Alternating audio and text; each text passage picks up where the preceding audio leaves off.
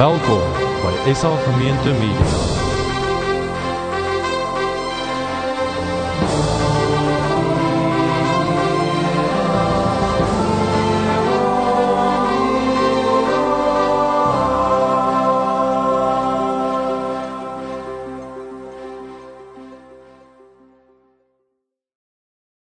Weet jy wie van julle laas week hier was toe Rian gepraat het nie, maar vir my was dit 'n ongelooflik treffende boodskap. Die ouens wat hom nie gehoor het nie, gaan luister hom aanlyn.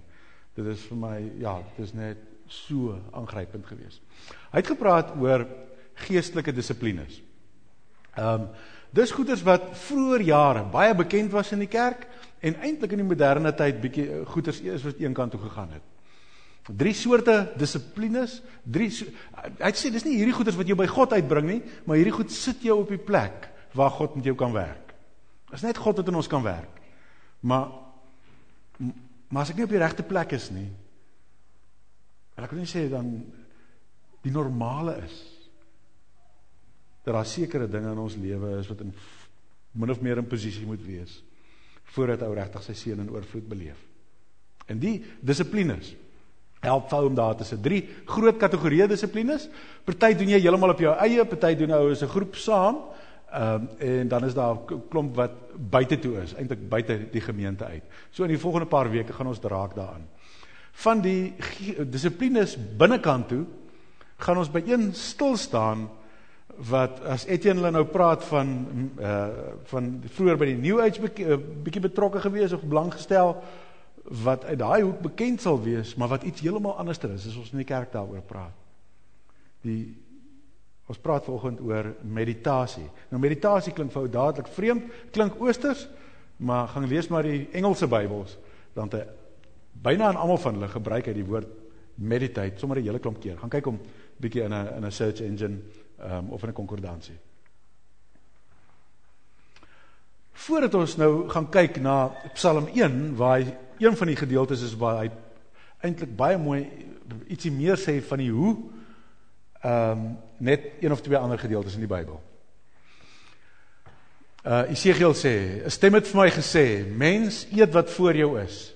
Eet hierdie boekrol en gaan praat met die mense van Israel. Ek het my mond oopgemaak en die Here het my die boekrol laat eet. Hy het vir my gesê, mens, eet die boekrol wat ek jou gee.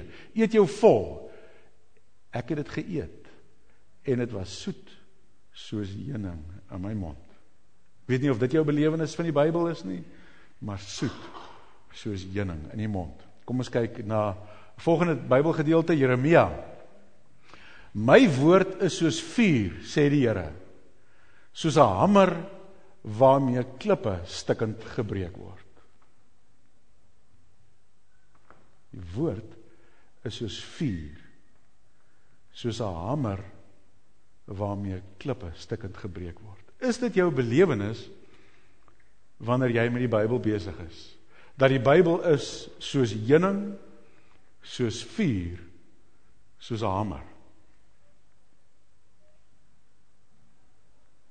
Of is die Bybel vir jou redelik vervelig of soms heeltemal irrelevant?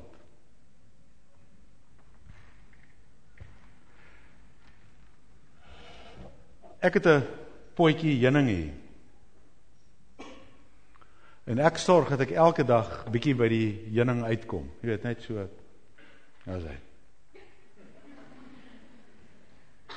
Of essential honey. Pure set honey. En dan waar uit dit als bestaan? Wie dit gebottel het? Wat 'n blommetjies dit is. Baie interessant. Môre vat ek dit weer. Dan lees ek. Gebruiksaanwysings. Gewig. Barcode nommer. Omdat die heuning vir my belangrik is, memoriseer ek die barcode nommer.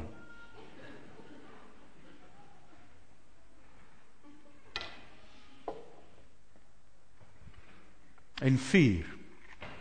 Ek weet nie hoe, maar ek vind 4 vervelig. Weet nie of jy self dit nie. Bietjie swaal, barcode nommer, nie vir kinders nie. Ek kan nie sien hoekom nie. gevaarlik, kom maar. Kan nie sny nie, kan maar laat val op my toon. Absoluut, die Engelse met hulle waarskuwings.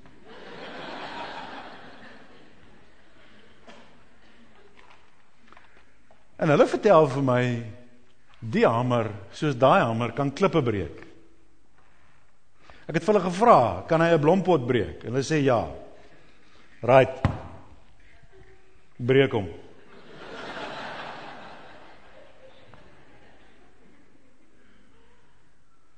Werk nie so nie, nee. As jy 'n ding verkeerd gebruik, gaan jy niks daaruit kry nie. Om die heuning te gebruik, moet 'n ou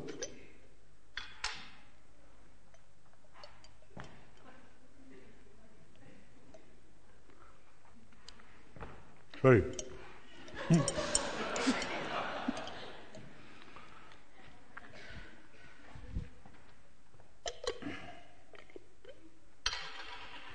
Ekskuus tog wel.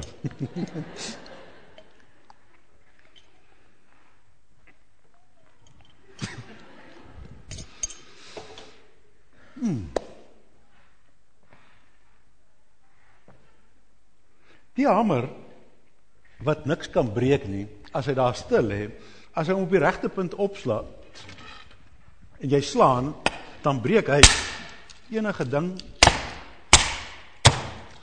en hy sal tot klippe breek. Vir die vuur, weet ons almal, ou maak 'n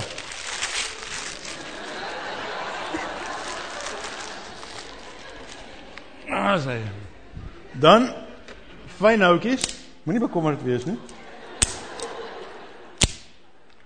Fyn houtjies en die groter houte en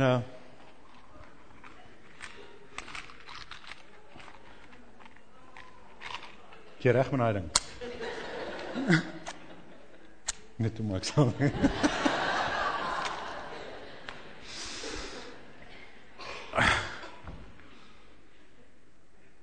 Wat gebeur as jy met die Bybel besig is?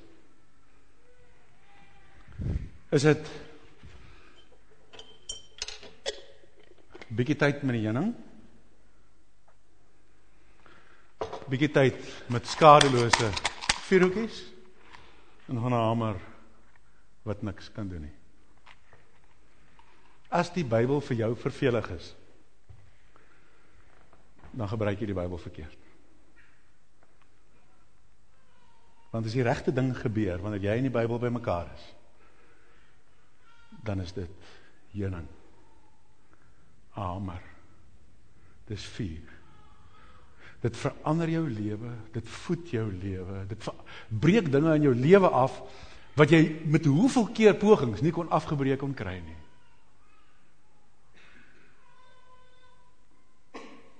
Dit 'n stuk vuur in jou in die gang, 'n stuk dryfkrag, 'n stuk vuurpyl word, wat jy nooit gedink het moontlik is nie. Jy het al Christene gesien, wat net anders is. Jy weet, ek sal seker nooit soos hierdie, wat is die ouetjie, brother Jung, of wat al, die ou wat in China was, jy het sy storie gelees, wow. Ouens wat sending gaan doen in vreemde plekke, en hulle kom en hulle straal, en wow. Ouens soos Brink en Alet, wat gaan op 'n kamp, en dan kom jy terug, en dan kom jy, hoor jy klomp lewens het verander, en dan gaan, en dan kom jy terug, en hoor jy lewens het verander. Dan denk jy, maar, daar's 'n sekere soort Christene, wat regtig move, en dan is daar nie Christene, en dan is daar ons. Ja. Niks daarvan nie. God se wil is dat elkeen van ons 'n radikale verskilmaker vir hom sal wees. En dit kom terug by ons tyd met die woord. Is jou tyd met die woord, beleef jy die Bybel as heuning, as vuur, as 'n hamer, as 'n swaard? Of is dit dooie tyd, vervelige tyd? Psalm 1 sê vir ons iets van die hoe. En ek gaan nie baie hieroor sê vanoggend nie, want 'n groot deel daarvan is in die Bybelstudie wat julle in die selgroepe gaan deurwerk. 'n Groot deel van die hoe gaan jy daar ontdek. Psalm 1. Dit gaan goed met die mens wat nie die raad van goddeloses volg nie, nie met sondaars omgaan en met ligsinnige saamspan nie, maar wat in die woord van die Here sy vreugde vind, dit dag en nag oordink. Ek het al by 'n geleentheid hieroor gepraat, ek wil weer net iets hieroor sê. As jy die ou vertaling of enige iets soos die King James of New King James, 'n meer letterlike vertaling lees, dan sien jy daar's 3 stappe. Dan sê hy, dit gaan goed met die mens wat nie stap saam met die goddeloses nie sit by die ligsinniges, nie stap by die goddeloses nie staan by die ligsinniges nie, en nie gaan sit by sondaars, wat ook al die derde ene is nie. So, uit 'n progressie, stap, staan, sit. Want dis hoe dit in die wêreld gaan, hè. Daar's baie min ouens wat sê, maar, kom ek word alkoholist. Dis eers, kom daar waar die ding misbruik word.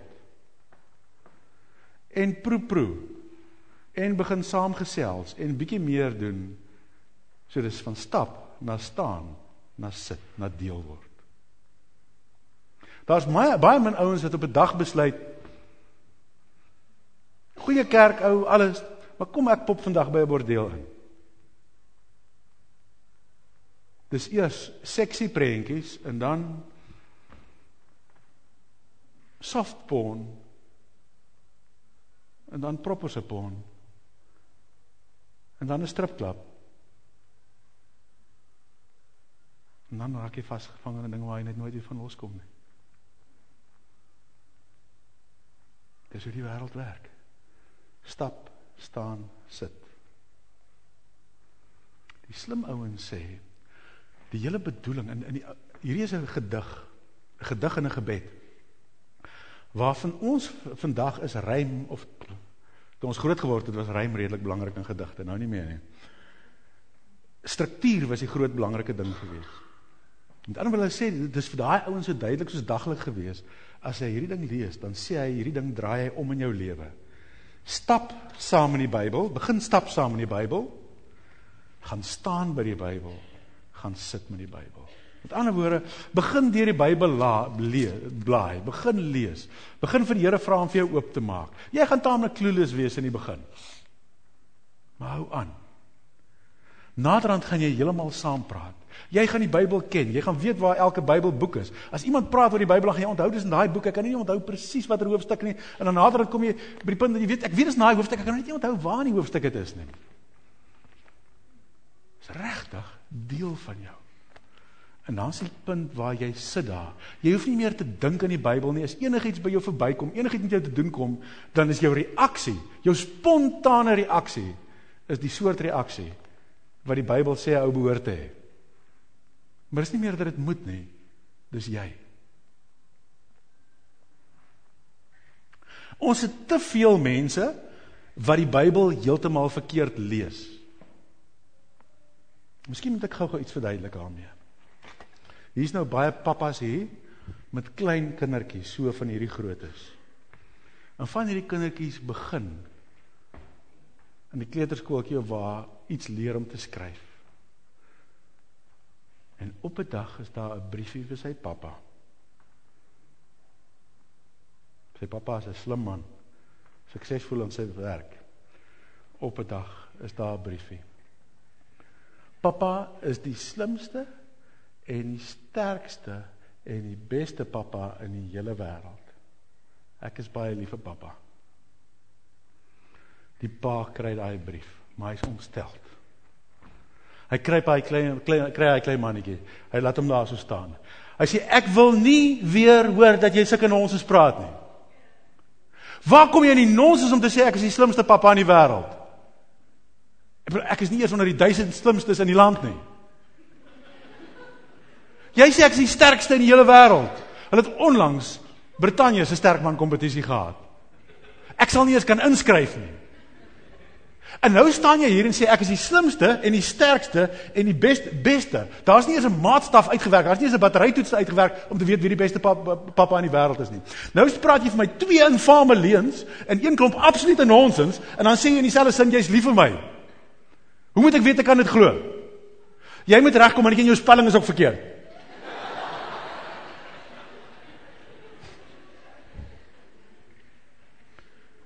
Het is belangrik dat ou nie net kan lees nie, maar dat jy die regte ding reg lees. Verstaan jy die punt?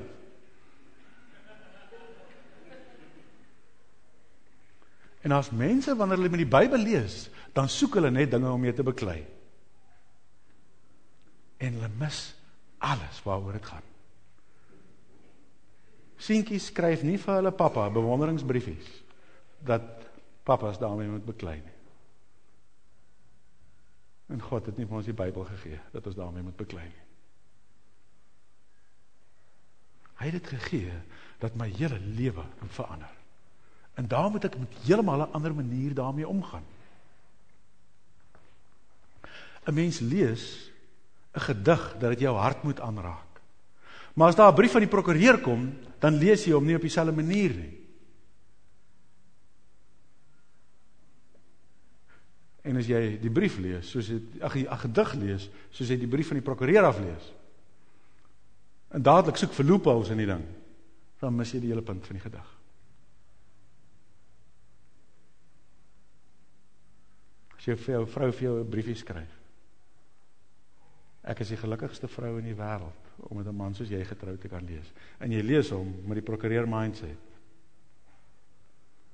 dan is jou huwelik klaar verby.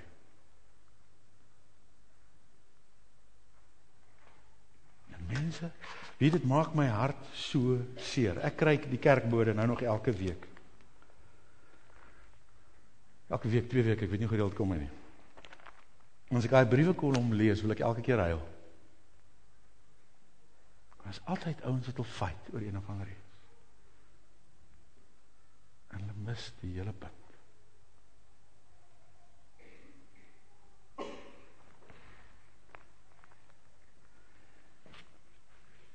Hierdie kan jou hele lewe verander. Maar dan moet jy nie beklei jy moet nie beklei met die heuning nie, jy moet dit oopmaak en dit proe. Jy moet nie vuurtjie bokkie lees en bestudeer en kritiseer nie. Jy moet oopmaak en op die regte plek, met die regte materiaal die vonk laat gaan.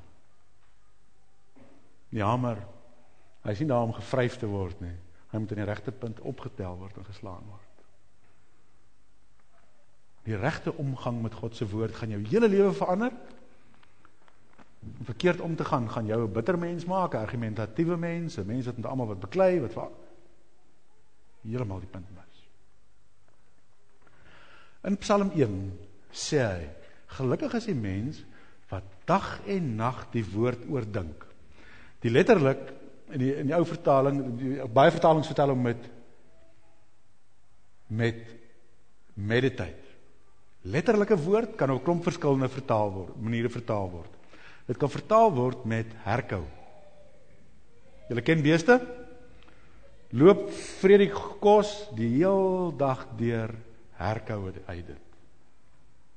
Herkou jy die woord van die Here? Is dit jou gewoonte om 'n klompie bymekaar te maak in die oggend, wat jy heel dag deur herkou? Want dan maak hy dit vir jou oop. En dan word dit voeding. 'n Bees as hy gras direk vreet, gaan net so min daaruit kry, as wanneer jy klomp gras gaan vreet. Ekskuus, of gaan eet. Hy het daai herkou proses nodig, voor 'n deel van hom kan word. En die woord gaan vir jou niks beteken, as ons dit nie gebruik, op die manier, wat God sê nie. Kan ek gou sien, wie van julle reis soms saam met Joodse mense op die trein? Ek bedoel, as Joodse mense op jou selfe trein, en hulle sit daar met hulle Hebreëse Bybel of gebedsboekie. Gou, wie het dit al gesien? Het julle gesien, ons is almal ongeletterd? Julle het gesien? Hulle lippe is nooit stil, terwyl hulle daar lees nie. Praat ek waar, of praat ek nonsens? Dis waarheid.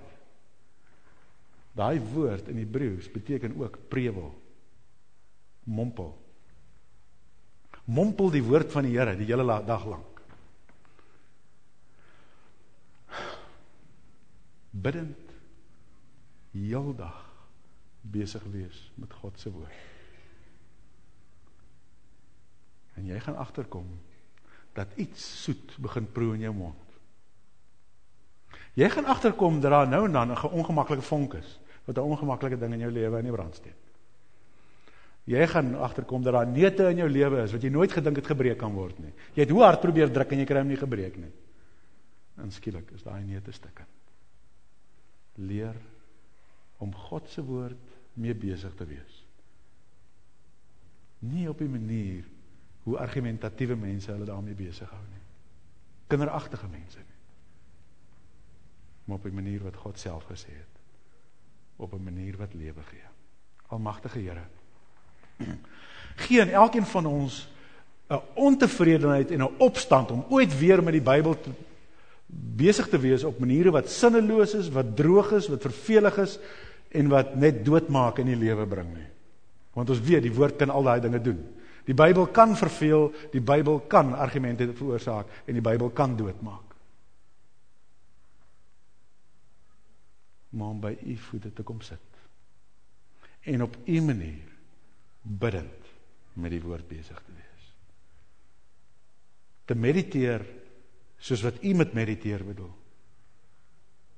In te drink, gevoed te word, verander te word, aan die brand te word vir ons koning. In Jesus se naam. Amen.